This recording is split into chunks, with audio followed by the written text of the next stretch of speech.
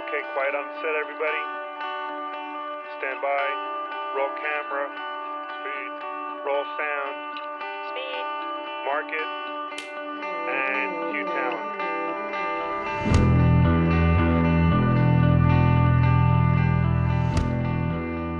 Hello and welcome. I'm your host, Art Aldrich, and this week in production, I'm ready for some jamon. This Week in Production is produced by Art Aldrich. The thoughts and opinions expressed here are undoubtedly his own. You can reach Art at thisweekinproduction@gmail.com. This is Don McGee. To book me for voiceovers, please call 908-451-6760. Thanks. When I first started working with my main client, which is a Big Four accounting firm, they were doing something called campus recruiting, and that's really where I first got my start with them. And these were events to recruit college students to come work for the firm. They were mostly done domestically around the U.S. We would go and we'd shoot interviews and activities that they did, and these would be produced into like feel-good, look how great our firm is stories. And I guess the competition was getting fierce amongst the firms to get the best talent. So this particular company decided to up the game a little bit. And they were doing these international recruiting events, and you could do what they called international deployment within your first, year or two with the firm, which was, I guess, unique at the time. And so we actually embarked on a couple of large scale international shoots. This is, like I said, back in the early 2000s. And we went to Spain, we went to Greece, we went to Budapest, had some great, great memories from those jobs, but they were approached with a certain level of naivete, if I will, because I hadn't produced internationally, and it was new and challenging and complicated. One of the complications was all of gear, because this is early 2000s. The cameras were still quite large. We were shooting with P2 based standard def cameras. We were using something called a Pro 35 adapter, which was a big glass mechanical mount with spinning ground glass in the back of it, and clunky and heavy. And then we had, Zeiss super speed lenses that we were using. And there was a lot of stuff you needed to bring with you to make that kit work. And we would, have crews, sometimes 12 to 15 people traveling, 25, 30 road cases. The scary part is I did all of those jobs without something called a Carne. I knew about a Carne. I had read about a Carne back in that time frame, but getting a Carne was very complicated. It wasn't anything easy to do, and it was lots of paperwork and insurance and expense. And I just didn't really understand the potential for problems. Now, luckily, this was again early 2000s. The corporate coffers were full. I wasn't restricted too much with budget. So I basically would go in and hire fixers in each of these countries to assist. And a fixer is someone who basically will get you out of jams, whether that is coming in with equipment or getting through customs or getting through anything, jail. I mean, fixer literally can fix problems on your production. I had that luxury of hiring fixers in all of these countries that I visited. So I never ran into potential problems in doing those jobs. There were other issues we had along the way, but nothing with traveling with that large amount of equipment. I think the problem in general when traveling internationally and going through immigration and customs is if you're bringing in equipment, you need to show proof of ownership. Otherwise, the country that you're bringing the equipment into wants to charge you a duty tax on that gear. And if you're traveling with expensive gear like we are, it can be tens of thousands of dollars in customs fees they want to charge. They want to know that okay, you brought it in and here it is, and then it went out and you didn't leave it and sell it in that country. They want to basically make sure they get their tax money. It's a delicate process because every customs agent has, their own motivation for either digging or not digging through your stuff. We would usually have no problem getting into the countries with gear. Sometimes we would have problems getting back into the US with gear. I remember my business partner Lou would carry a portfolio of receipts for our gear, like very unorganized in that sense. But I remember coming back into Newark with 30 road cases, and the customs and border officer wanted to see our carnet. And of course, we didn't have a carnet, and we proceeded to show him, 50 pages of receipt. And he looked at us and he probably said, I don't have time for this nonsense. Just get out of here. And, that was kind of the approach I think we took, is that, most of these places didn't want to be bothered. Though I do remember coming into Budapest, Hungary with gear, and there was literally no one at customs to basically stamp our equipment saying, yes, you brought it in on this flight. Like, there was nothing. And that was a little frightening because it seemed like there was potential for peril. Luckily, as I said, we didn't have any issues on any of those jobs. Then, of course, recession and all of that international stuff went away, budgets went away, things like that. So I have not really had too many international jobs. I've had a couple since then, but nothing on the scale that I used to do.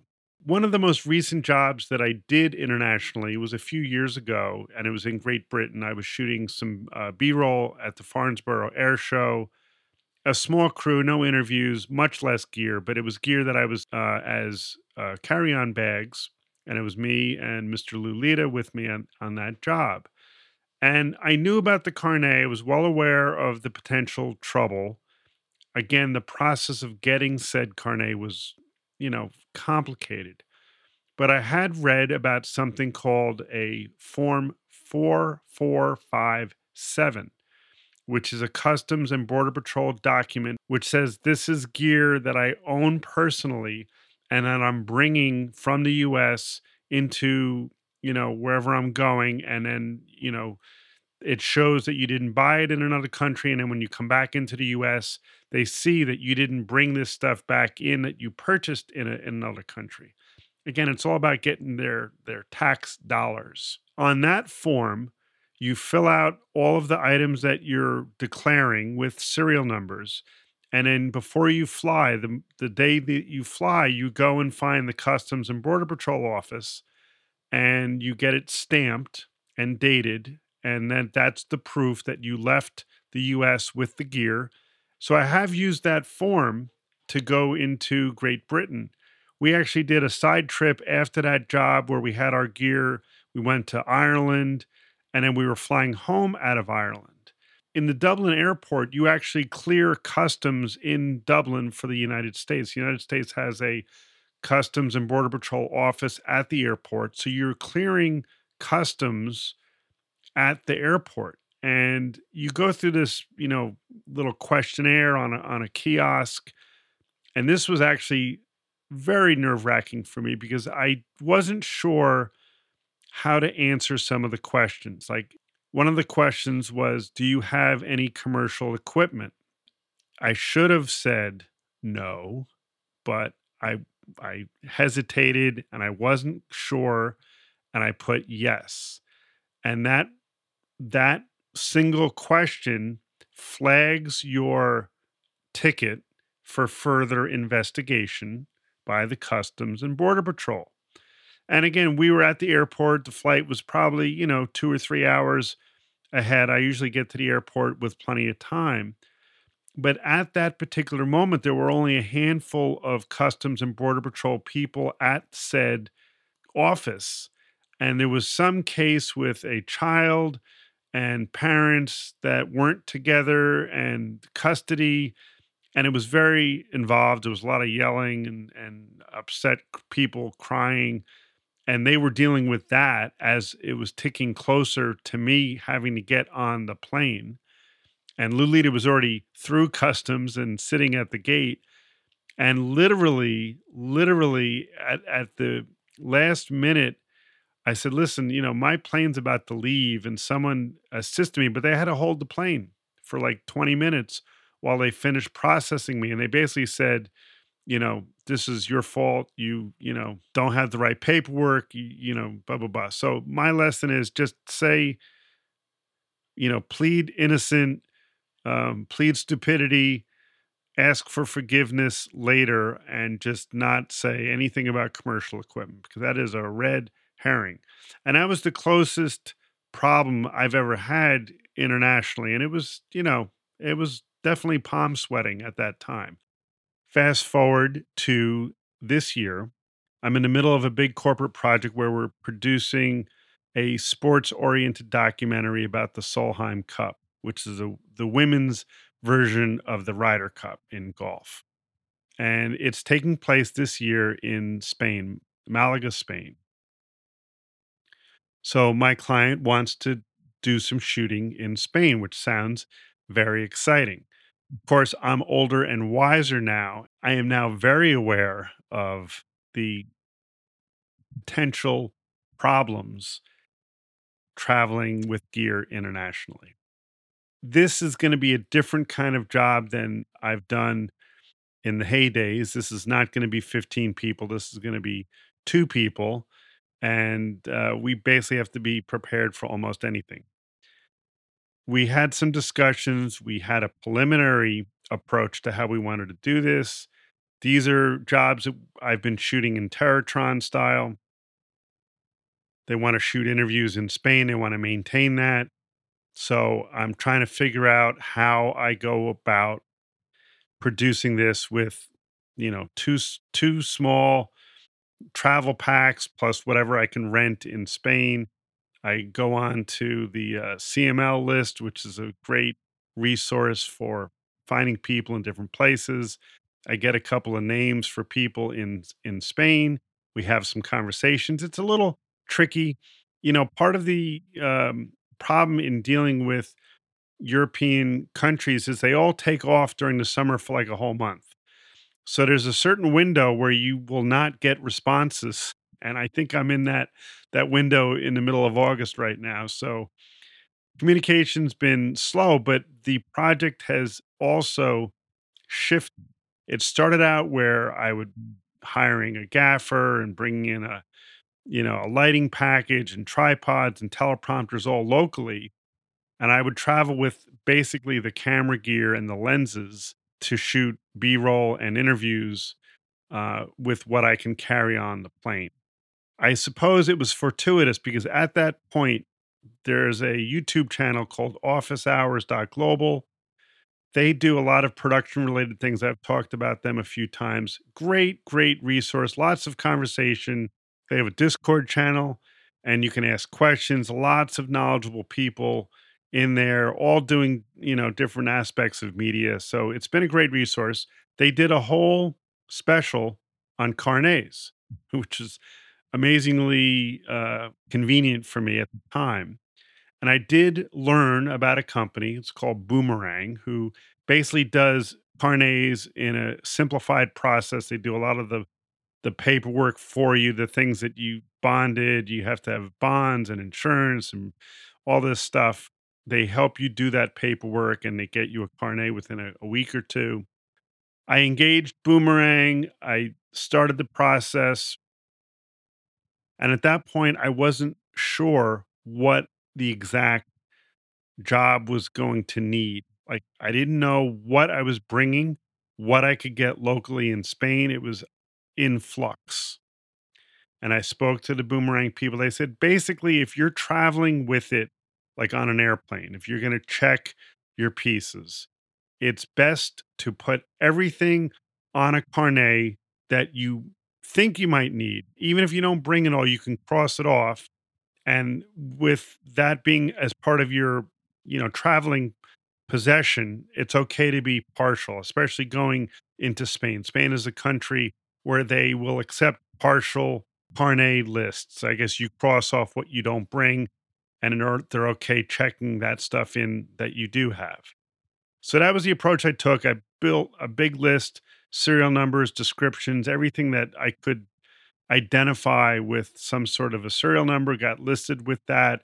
Other things get swept up into what they call tools of the trade, cables, little things that aren't high value things like media and readers and things that don't really have serial numbers. So I made a big list, put in my paperwork, and was preparing to hire all of this local assistance. And then the job, of course, has changed since then.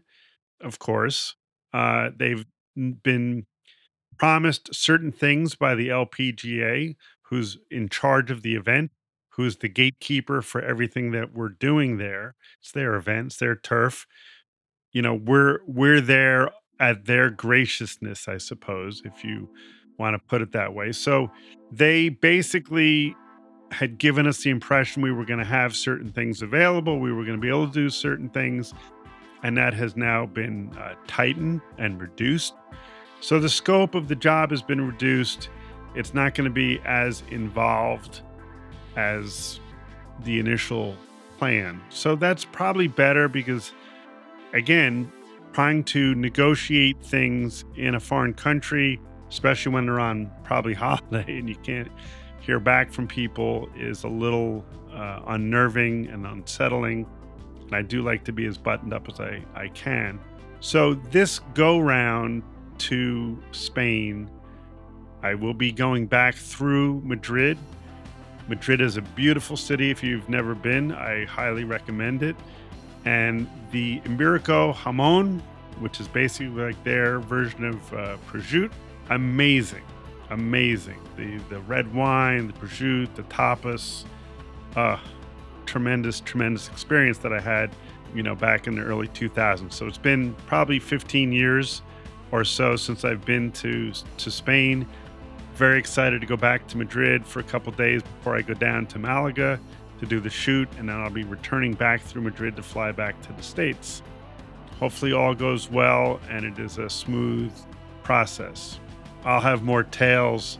That job is going in September, so I still have a little bit of time to prep, but I'm in the process of getting my ducks in a row, as they say. That's it for this week. Until next time, I'm Art Aldrich. Thanks for listening.